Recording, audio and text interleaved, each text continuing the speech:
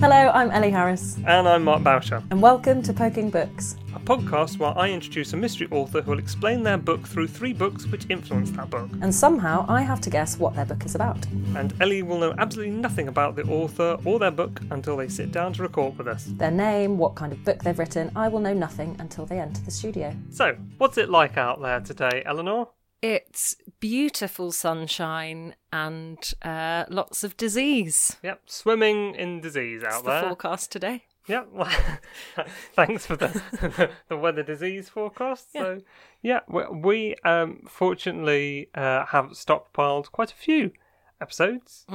Stockpiling isn't always good, but in this case it's sensible and was great foresight on our part. Yeah, I think when we were recording this episode and lots of the episodes we recorded in January and February, we had no idea. No. Nope. Promise. But that means there's lots on the way. We've just been very busy with life for the last few weeks just to record the intros. As I bet everyone has recently. Yeah. Yeah, but it's time for a bit of escapism. Why not? Everyone can do with a bit of escapism right now. Mm-hmm. So who was our guest today? Our guest today was Irenosen. And how was Irenosen? Irenosen was the biggest ball of energy that has ever entered our studio, I think. That was a lot of fun to record. Yeah. Right. I think let's jump in. Let's do that. Yep. Let's go and meet Irenosen. Ellie, this is Irenosen. Lovely to meet you. Nice to meet you. Thank you for having me. And I would like to say straight away that as we were coming up the stairs, Irenosen brought her book with her and just had it under her arms like, I might just cover that in a tea towel. Because if not, the podcast will be over. Give it away. I did have my notebook obscuring the title and name. But yeah, momentary lapse. That would have been the easiest one we've had yet. It would have been good. Exactly. I think it's because my book is just instinctively attached to my arm wherever I go, so I just always just do that thing of like reaching for it. Yes. Mm-hmm. So, Irenosen, do you want to give us your 3 facts about yourself? Yes. So I don't like cauliflower. Okay. It's fair. It's not very tasty. I think it's something that can be covered in cheese and be considered a meal and still be disappointing. I don't really understand the point of it. Yeah, it doesn't really add anything to a meal as well. No. So, yeah, unfortunately. So, yeah, that's my first fact. My second fact is I have a beagle called Go-Go, who I love and who's at home waiting for me. She's so cute, but also very troublesome. How old is she? But she's 5. Okay. Yeah, and she needs lots of walks, which keeps me... Yes, absolutely, as beagles are prone to be. But yeah, so that's my second fact. And then my third fact is I once met Trevor McDonald outside the American Embassy in London, rather randomly. And he was exactly as he is on TV. Very nice man. Really lovely to talk to. Okay. Yeah. I could just imagine him being very serious, though. He wasn't serious, actually. He was very open and very warm. We talked randomly. We talked about Atlanta, because I have family there. We talked about the weather. We talked about tea, which is very British. He was just like an ordinary person. Yeah, no, he was really, really sweet. 5-star reviews for Trevor McDonald. Brilliant. So we've had 3 facts, Ellie. You know what happens next? I hate this part. I don't hate it. Gut feeling. The facts aren't giving me anything. Sometimes I get stuff from facts. It's a zombie apocalypse novel where the dog is the leading character. Yeah, there we go. Zombie apocalypse novel where the dog... I should write that. Oh my god. Give me ideas. Almost given away that it's not Give that, but that's me. brilliant. That was a stab in the dark there. Not got anything yet. I love how your brain works, though. Like, what an imagination. Like, yeah, no. I'm not sure if it's a good thing or not. Brilliant. I think let's move on to Irenosen's first book. Okay. So, I'm going to mention Fantastic Mr. Fox by Roald Dahl. It was the first book I read when I came to this country. I read it at age 8 and I just loved it. It was just so wacky and funny, and the fact that it had this fox at the heart of the narrative who's sort of outwitting his neighbours. I just loved what Dahl did in terms of, creating work that was nuanced but funny, that kind of straddled adult fiction but was also for young kids, and it really just captured my imagination. So yeah, that's what I loved about it, and also very funny. It gets tail shot off in it. I always remember that bit. They talk about whether it will grow back. Yes, I remember that too. No, it's a great book. And then, of course, I went on to read a lot of his other books as well after that. But that one in particular, sticks in my mind because it was the first one of his I read. All right. So, what do you reckon? Are you still going for the zombie apocalypse novel that Irenosen said she wishes she'd written? I am going to move away from the zombie apocalypse novel, though, we can talk afterwards about how we developed that idea. I'm happy to input. That's absolutely fine. Yes, thank you. This podcast is So helpful. You are welcome. I think it's a book aimed at adults that has a wide reach. I'm going to stick though with my dog as the main character thing from my previous guess. And I think there is travel involved. My brain's sparking all over the place. Okay. I'm so tempted to help you and go, yes, you can. It's painful. I'm having to just like... The adventures of our main character, the dog. This dog is called Matthew. And Matthew the dog is going on an adventure or some sort of quest. Okay, but you think possibly for adults? Yeah. Great. So maybe it's really cynical. Maybe it's trying to put across messages that are prevalent in our current society, but doing it with a dog as the main character to alleviate some of that. I like the messages element. I think that's, warming up nicely. Okay. Yeah. Let's see how the next book on the list adds to that. Just confuses you even more. We've had A to Z's as a book in the past, so, it can go anyway. Like it would be anything quite like just an A to Z or something like that. I know, can you imagine? Yeah. What kind of choice is that? I know, it's crazy. So, what's book number 2? God. All I'm going to say is, you will have heard of this. Okay. Irenosen, what's book number 2? So book number 2 is the Oxford English Dictionary. Talking about A to Z's, I was like, that is a nice prefix, actually, to talk about this one. But yes, so what I do is I often like to write little prose poems just to practice every day. And when I come across a word that's really interesting, I will go straight to the Oxford English Dictionary and get a bit more context, and then try to sort of weave it into some of those poems or when I'm creating images. And some of those images have found its way into the book. So I've kind of used the dictionary in a playful way to help with the writing process. Any particular favourite words you've stumbled across? And thought, that's a great word. Oh God! Oh, what can I remember? That's fantabulous is one. Okay. What else? There are all sorts of like random words that you wouldn't think would be words that you encounter, which is really, really lovely. So it was good for that. I'm trying to think what else. My mind has gone blank at the moment, but I know it was useful in terms of just like finding different things that, randomly picking words and trying to incorporate it or do playful exercises with it. So there's a really good board game that we used to play as a family called Balderdash. And that's where you're given a word that like nobody's ever heard of, and then the person who is like their go it is, they write down the true definition, everybody else writes down fake ones, and then they're all read out, and people vote, and you get a point if you get the right definition, you get a point if somebody votes for your definition, and if nobody gets the right thing, then the person whose go it is, they get the points. And it is a lot of fun, but you start to work out what kind of bullshit definitions. Like mine was something obscure that would just have an animal involved in it somehow. But what happens if you don't know the definition and you've got to write it down? Nobody knows it. Like if you knew the definition of the word, then they pick such obscure words that you will never have heard of them. Okay. So because if everybody was like, oh, I know what that word is, the game would be destroyed. Okay. Like, I wondered if these words like are even owl. real. People know what an owl is. No, that's what I'm saying. So you wouldn't use owl. I was coming off your point of you don't use those words. Not everyone knows what an owl is, Mark. I'm sure there's someone out there who's never heard of an owl. There probably is. I'm sure there's a few. You never know. I would just like to say officially on this podcast, everybody knows what a fucking owl is.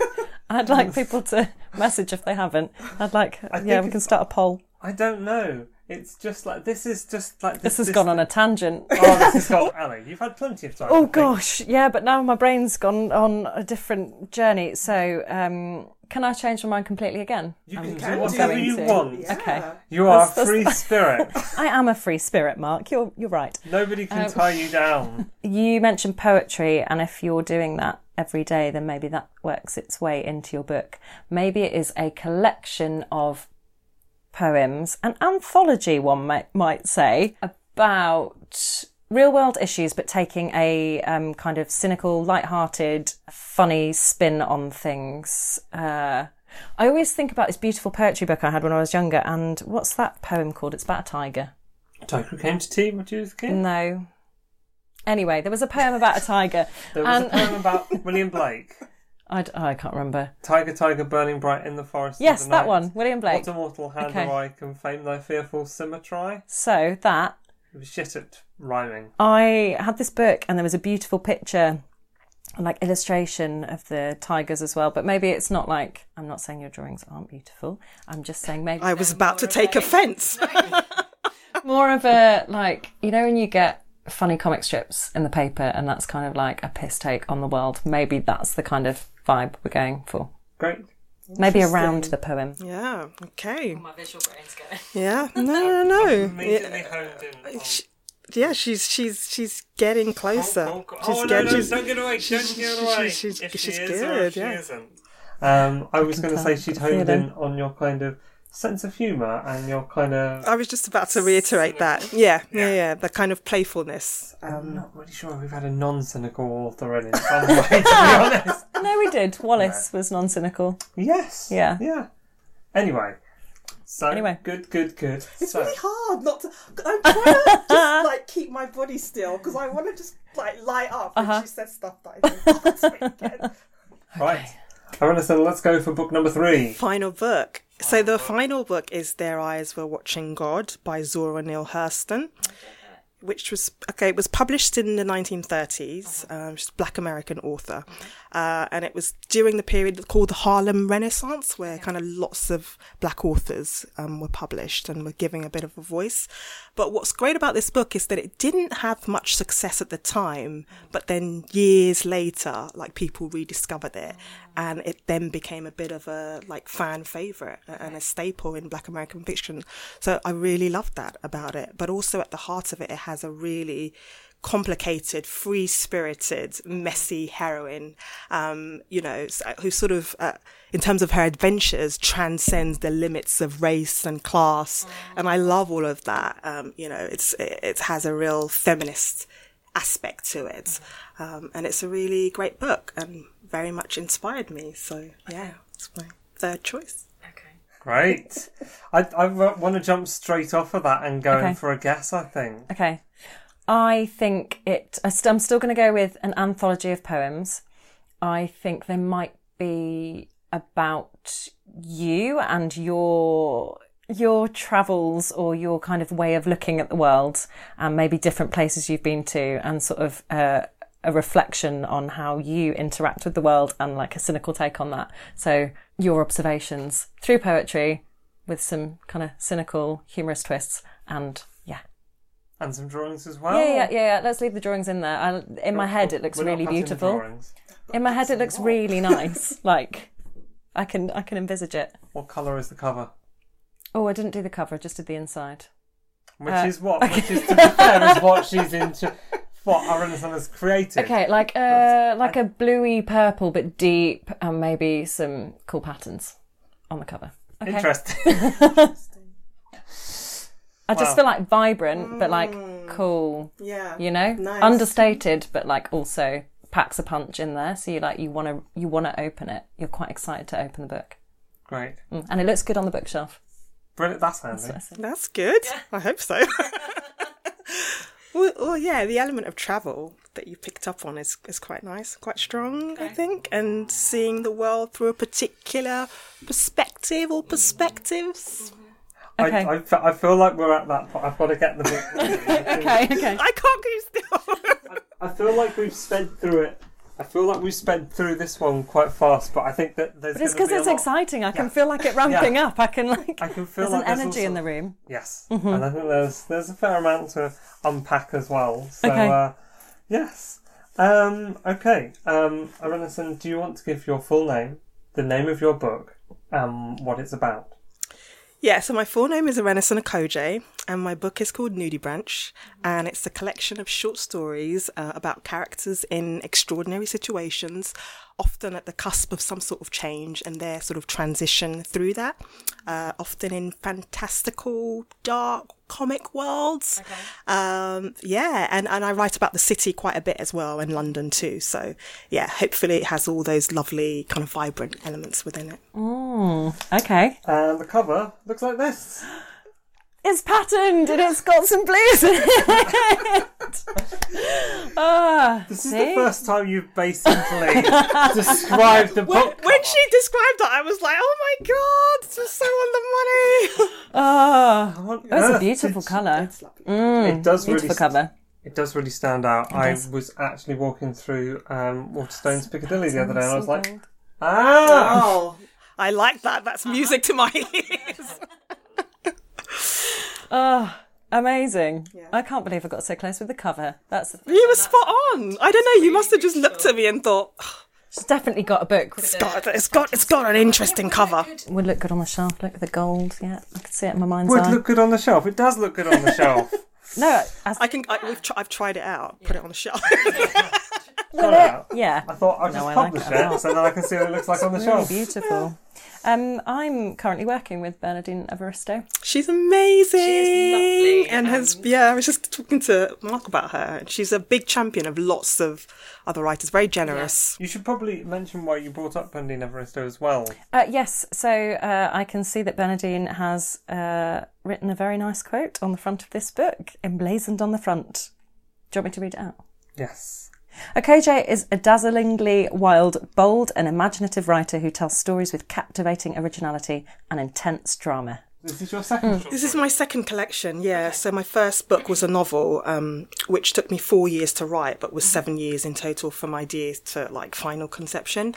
But when I got really fed up with writing the novel and really stressed out, I picked up a collection of short stories by Dennis Johnson called Jesus' Son.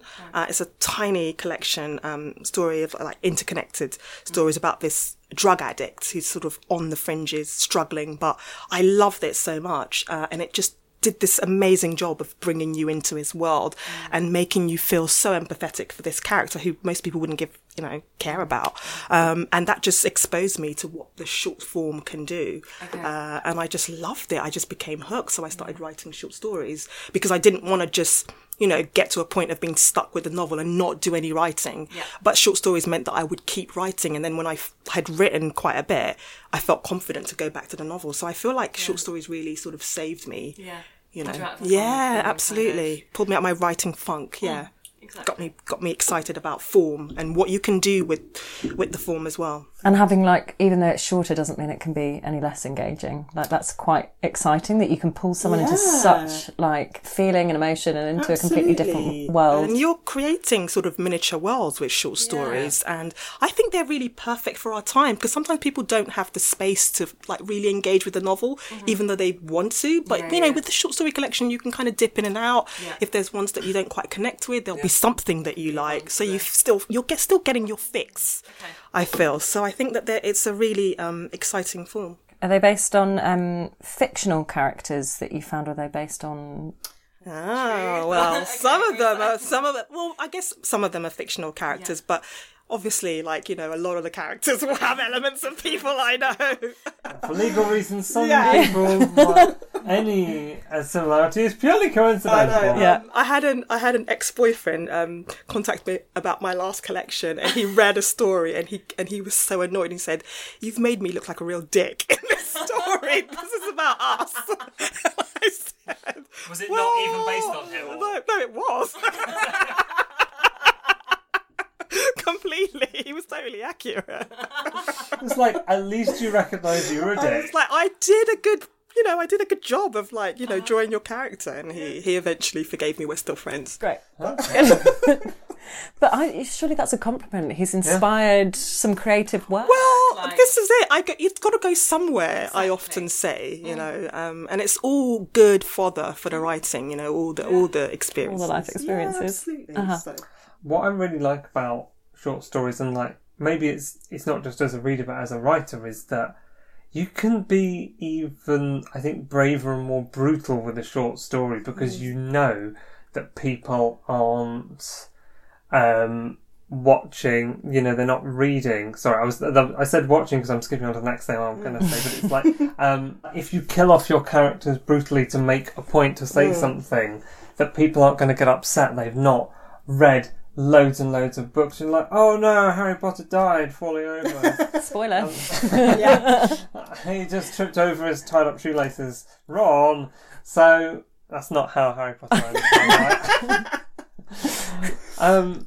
But I feel that I can often make a real point with stuff like that, where you can be super brutal with that kind of thing, but also they can feel really complete like that because you're not doing it over a longer period of time. And the reason I went on to watching, because I was immediately thinking how perfect some episodes of Black Mirror are, because they can do this complete open and shut story. They're not trying to do an ongoing series where they're doing, where stuff's going to change and people are going to change their minds. You can commit to a very sort of compact. You're set up for that as soon as you start reading it, so it feels like you can kind of freely invest your time because... Yeah, absolutely. And I'm quite mean to my characters. I'm quite brutal, actually. And sometimes people, contact me saying, oh, I really enjoyed this story, but oh my God, I was so invested in that character and you were horrendous to them. And yeah, it's quite a fun thing to do. But like you said, the form allows for you to kind of do that because you don't have the space that you would with a novel, to explore lots and lots about the character. So you have to be, I think, quite creative in terms of how you do that and how you kind of leave an impact, because there are so many collections out there as well, so many good collections that I always think about how you stand out as a writer and as a short story writer, so in terms of form, ideas and tone, I try to be quite experimental with what I do because that's what excites me as a writer.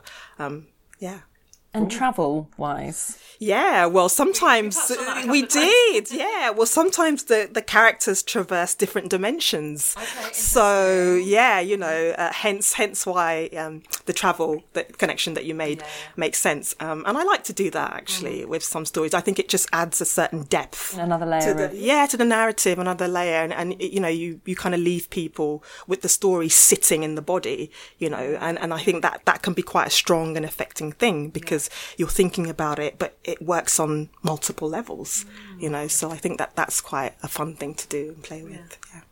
I like your unsettling of your readers. It's really fun because I'm not trying to create an easy reading experience. No. I really believe in creating provocative work that challenges people to think about how they empathize with other people and how they see different people in different contexts. And sometimes we don't relate to what certain people go through, but if I can do that in a short story and I can make you see it from a different angle, but I can unsettle you in the process and make you interrogate these set ideas and set perspectives that people have, I think that's quite fun. That's the form is really, really good for that. It also sharpens the senses and makes you sort of like, I don't know, it's nicer when stuff stays with you, I think, because everyone loves a good easy read that you put down and you go, oh, that was nice, and you sort of put it away.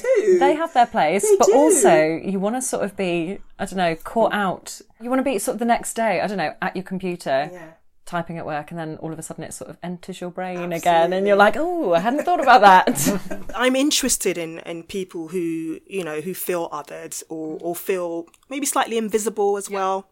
And there can be all sorts of reasons, class, ethnicity, sexuality. So I like to write those people. I always talk about writing from the fringes into the centre and placing them in the centre because they're not characters that you would normally see written about, and elevating them and their stories. I think that's really important. So that's why I focus on those kind of stories and also because it's just really interesting. It's really interesting how you make yourself visible, or how you function when you're not reflected in the world. When I meet women that are really confident, but they're not kind of the sort of women that people would elevate, I'm just amazed and blown away by them.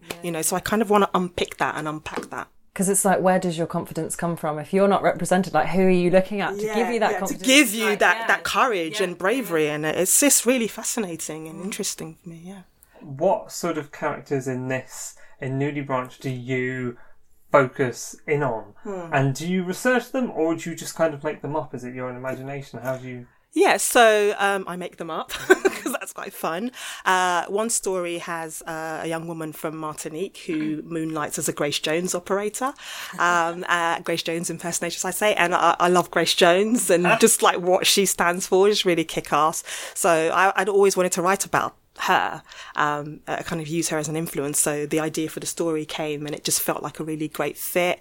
There's a story about an albino man who's an architect, and he goes back to his hometown in Mozambique to build water fountains for his local village after his mother dies.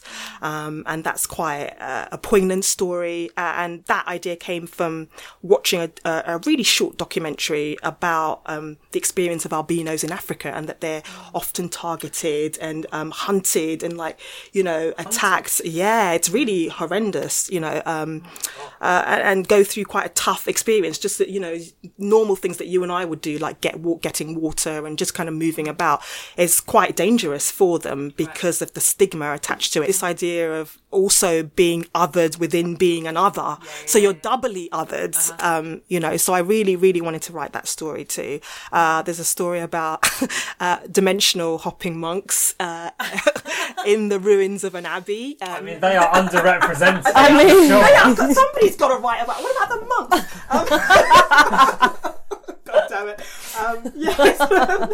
Navigating a bloody season of silence. And at the time, I was going through a period in my life where silence was something that really intrigued me. People who feel like they can't express themselves, whether it's because, you might be going through depression or you're going through a hard time, but this idea of being silenced. And I'd always been intrigued by monks and had always wanted to write a story, and then finally had the courage to do it because it was originally a piece for The Unreliable Guide, published by Influx Press. So when they asked me to contribute, I thought this is the chance to write this story. Yeah, absolutely. So my ideas are kind of wacky, but I try to ground them as well, in terms of, the things that people go through. So it's this kind of, hopefully a good mix of like the fantastical and the real as well. That sounds super cool. I'm just wanting to be reading some of this right now. So, Irenosen, could you please do us a reading? Yeah, I'd love to hear some of it. Yeah, so cool. Thank you. Yeah. I'm going to read from the title story, Nudie Branch. In this piece, a woman of the sea arrives on an island of eunuchs looking for love. Aww. As you do. There's a happy ending. It's like Hinge, but better, So... I'm so happy I burned the clothes I arrived in. Matthew flicks a petal from his Hawaiian pattern shorts. Oh yes, it's liberating. As if a shackle's been broken. There is something in the air here. I feel like another version of myself. And the women. We can do anything here. You are like Einstein, Kiru offers, pulling him closer. Like his equation of general relativity, mutating in the fabric of space and time. Yes, he says, a look of wonder in his eyes at her, the surroundings, the possibilities. He knocks back his drink. Matthew considers himself a eunuch because of his impotency. She tells him about the shape and girth of an invisible penis he will gain by the time the night is over. Do you know what betrayal tastes like, she asks. There is a burden to carrying salty alphabets on my tongue. Matthew blinks up at her. Heady, tipsy, a little confused. 3 hours pass. Kiru becomes annoyed. She cannot imagine Matthew reaching for the sound of bones tumbling in water, succumbing to being realigned in the frothing white, stark against it, brightly lit and carrying mouthfuls of seaweed with stories of their own to tell. She realises she cannot love him. His receding hairline elicits sympathy, not attraction. His snaggletooth's breathy revelations about science had begun to grate. He would yammer on endlessly until she strangled him on the shoreline. Catching him unaware, she sticks her fingers into his chest, melting flesh, the charred scent rising up to their nostrils as a pattern of smoke unwinds from his chest, shaped like small nudibranch. She reaches through bone, a blueprint at birth washed away by the pumping of blood. Her fingers reach further in, finding his misshapen heart. She runs a finger over the muscle, over the pumping rhythm. She has already caught with the damp folds of her vagina. He is hypnotized by the gleam in her eyes, the baring of her teeth, the lightning blue lines of light running beneath her skin as though she is a circuit. Her finger grabs his heart, pulling it right out. A sucking sound ensues, followed by a vacuum. He makes an ah noise. It is surprise. It is relief. It is tender. A carrier pigeon hovers above, shedding a feather that tumbles into the vacuum in his chest, skimming the last conversation he had with an air stewardess once on an EasyJet flight about the weight of atoms. The feather tumbling in the dark will change colour once it hits the bottom. The carrier pigeon will report this to the others in its flock. Kiru finds a quiet spot to eat his heart, beneath a tree oozing sap, enjoying the shelter under its drooping white palm-like leaves. She is ravenous. His heart tastes of cigarettes, red wine, tiny bits of aluminium, of small murmurs machines hadn't detected yet. She polishes it off in 4 bites, licking her fingers clean. Then she stands beneath the ghostly tree, holding her arms up to the light. She sheds her skin. Thank you very much. Wonderful. I love how your mind just goes everywhere and really intensely. And suddenly it's 0 to 100. Just apologise for that in advance. You lull people into a sense of like this beautiful like imagery, and it's lilting, and then it's funny and it catches you unawares, and then all of a sudden it's very dark, and then back to beautiful imagery. It's just kind of yeah. I like to disconcert the reader. It's fun. The book's called Nudibranch. What is a nudibranch? Yeah, so nudibranch are these vibrant, alien-like looking sea mollusks that shed their skin. And I felt like it was just very appropriate for the themes in the book and what I was trying to do in terms of the collection and in terms of intention. But just looking at them, I think is really like inspiring in terms of imagery, because they're all so strange and they look very different, you know, and there's so many different types of nudibranch as well. But I love the way the word sounds. Like I love, one of my things is interesting words that have several dimensions to them. And I feel like nudibranch is a word like that. You know, it sounds unusual, but it also sounds great. And its titles are, nice it's nice in the mouth, and it's a fun, cool title, I think. So, yeah. Very cool. Cool. So it's nudibranch, not nudibranch. I say nudibranch, but yeah, I'm sure some people have been guilty of saying nudibranch.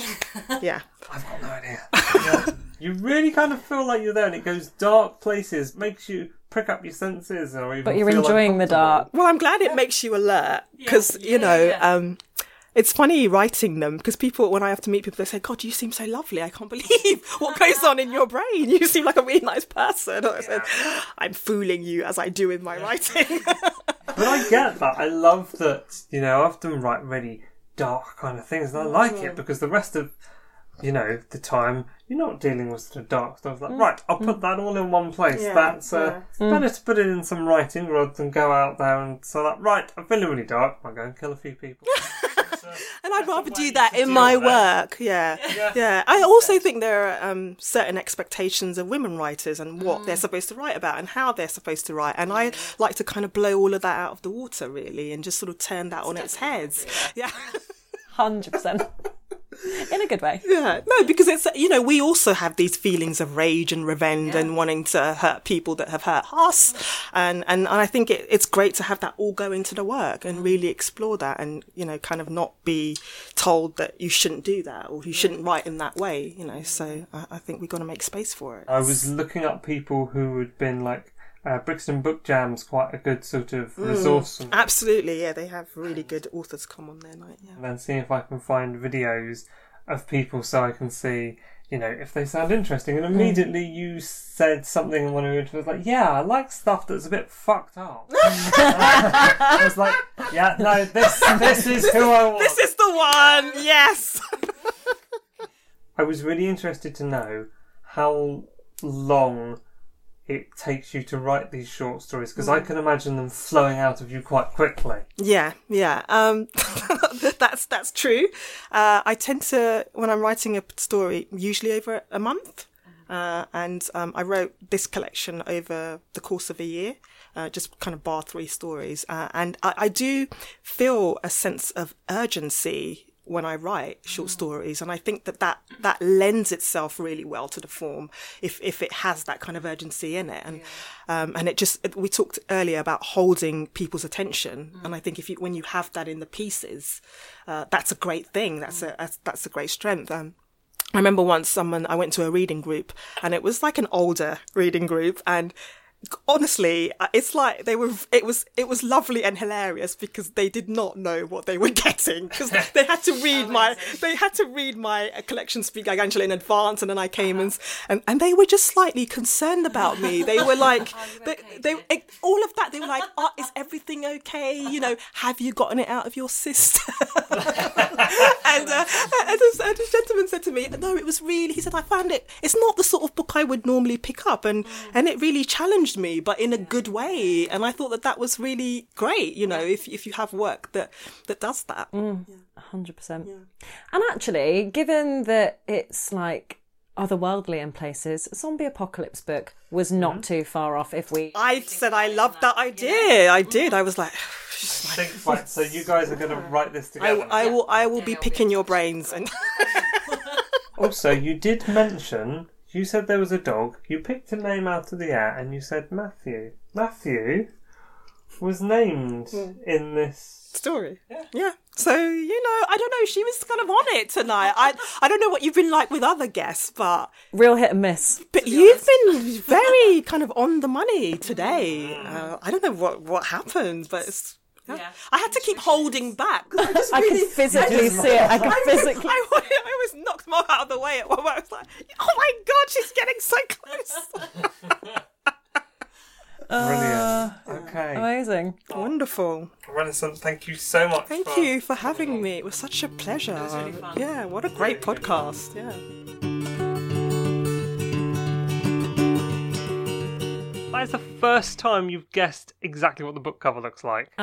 Yep, that was some good work. I've changed the podcast now, Mark. It's now guess the cover of the book rather than the content. Yep, because it turns out you are creepily good at that. Creepy is my middle name. I thought you had 2 middle names and neither of them were creepy. No. Maybe I'll add a third one. Deedpole. Irenosen was a lot of fun. A lot of fun. What was particularly nice was watching her physically not be able to hold all of her kind of thoughts and emotions in. She was Irenosen wasn't the best at poker face then, but was trying really hard. It was fun. Yeah, no, she was great. I think her and Sam in episode 3 were 2 of the people that I wish you could see how animated they were getting. Yeah, Irenosen and Gogo, I hope you're doing well out there, enjoying the sunshine.